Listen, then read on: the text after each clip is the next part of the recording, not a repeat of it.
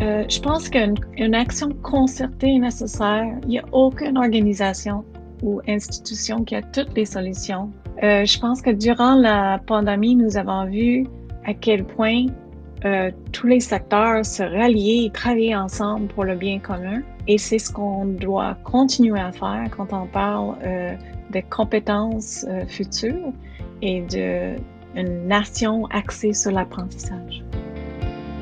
Bonjour et bienvenue à la série de balados sur les compétences futures. Je suis votre animatrice, Isabelle Drouin.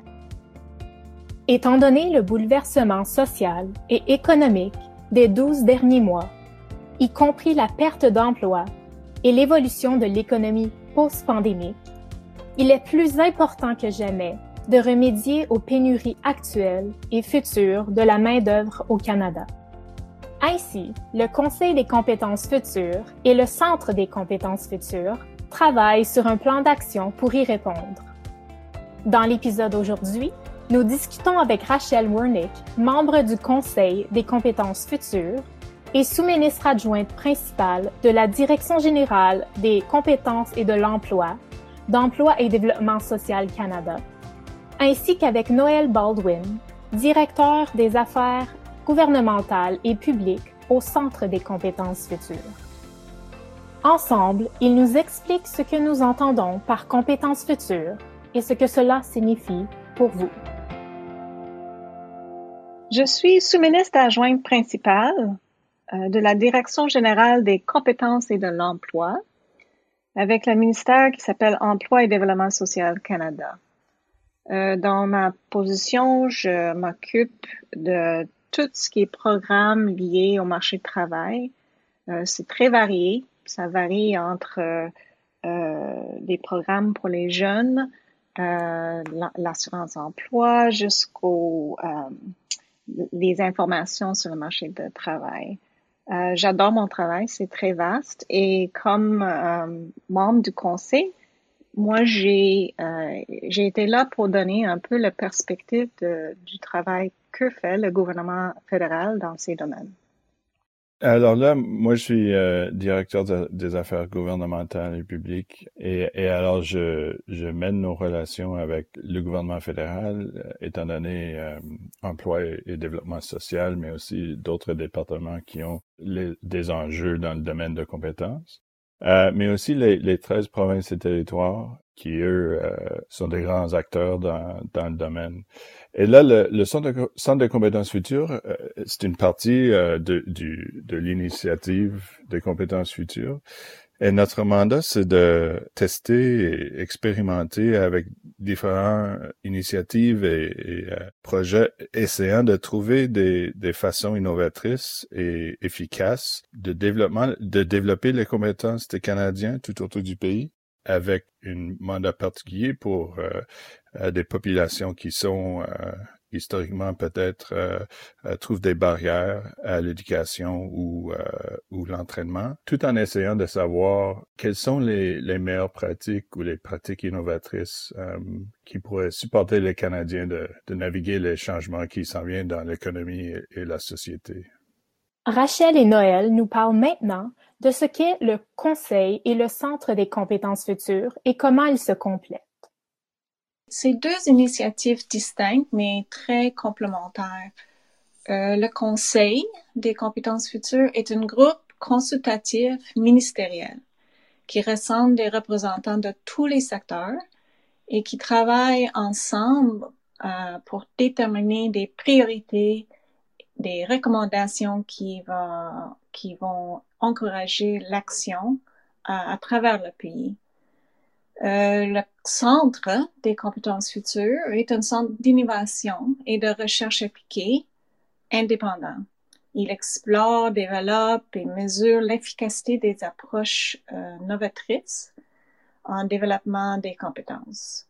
Alors, c'est le centre, si tu veux, va prendre en considération le rapport du conseil, ses recommandations, ses analyses, pour informer son plan stratégique sur lequel ils travaillent et qui vont faire la recherche et les évaluations des approches. ça leur permet le centre de prendre avantage d'une grande consultation que le conseil a faite et des perspectives très diverses de tous les représentants, parce que le conseil est très divers en termes des gens qui sont sur le terrain, des académiques, les syndicats, les employeurs. C'est très divers de toutes les perspectives et ça va aider à informer des décisions non seulement du gouvernement et du centre, mais on espère de tous les joueurs qui sont impliqués dans tout ce qui est compétences et développement des compétences.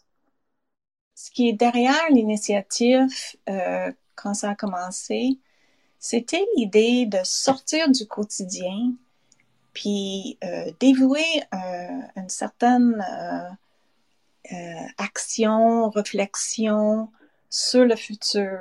Parce que quand on est en train de faire affaire avec le immédiat, on a la difficulté à penser plus loin. Puis la compétence future est un outil fort pour le Canada. Il permet que tous et chacun travaillent ensemble à trouver des solutions qui répondent aux besoins de la population, mais avec une vision sur le futur. Alors, je pense que c'est très important. C'était très important avant la pandémie, mais je dois dire que avec la pandémie, ça a mis en valeur encore plus le besoin de prendre du temps pour trouver des nouvelles façons, pour s'adapter, parce que ce qui était déjà un changement très rapide est encore plus rapide qu'avant. Alors, je pense qu'on peut profiter du travail du conseil et du centre pour aider les Canadiens, les employeurs, tous les secteurs à affronter tous les défis qui sont déjà là, mais qui vont continuer dans les prochaines années. C'est un petit peu difficile de prédire le futur, mais comme avait mentionné Rachel et moi il y a un moment, il y avait des forces qui bouleversaient les économies et sociétés même avant la pandémie, comme l'adoption des technologies et l'automatisation. Alors ces choses, ces forces-là sont encore plus fortes maintenant. Et là, quand on essaie de visionner une future, même après la pandémie, on veut faire certain que ça ne soit pas un réétablissement économique où les individus avec les meilleures compétences et éducation reviendront encore au niveau d'emploi et le reste de la société va stagnera un petit peu. Alors, les efforts dans le domaine de compétences futures ont des bénéfices, je dirais, en court terme et long terme. Là, nous avons plusieurs projets qu'on avait mis sur terre pour essayer de tester des approches novatrices et différentes. Par exemple, dans le domaine de l'immigration, nous avons un projet où on essaie de vraiment comprendre les compétences des gens qui veulent venir au Canada et les mettre dans une position des emplois où ils vont avoir du succès. Ce qui aurait un effet sur le marché du travail de le faire plus efficace et sur le système d'immigration de plus rapidement pouvoir intégrer des gens qui veulent venir au Canada, qui ont déjà des compétences. Et les effets, si on a du succès, va vraiment avoir des impacts à court terme et à long terme. Alors, en termes de qu'est-ce qui arrivera si on ne réagisse pas, je pense que les analyses qui avaient été faites, qui ont mené à l'initiative de compétences futures, sont vraiment encore présents, mais peut-être avec un plus grand accent dans la période de pandémie. Restez à l'écoute pour la deuxième partie de l'épisode sur les compétences futures, où Rachel et Noël discuteront du rapport du Conseil des compétences futures, des priorités identifiées et des appels à l'action pour que tous les Canadiens prennent part à une nation axée sur l'apprentissage. Rendez-vous au canada.ca/compétences futures ou écoutez-nous sur votre application de balado préférée. Parlons des compétences futures est une production d'Emploi et Développement social Canada. Toutes les opinions exprimées dans ce balado sont celles de l'individu et non pas nécessairement celles de leur employeur ou de DSC. Merci d'avoir écouté Parlons des compétences futures.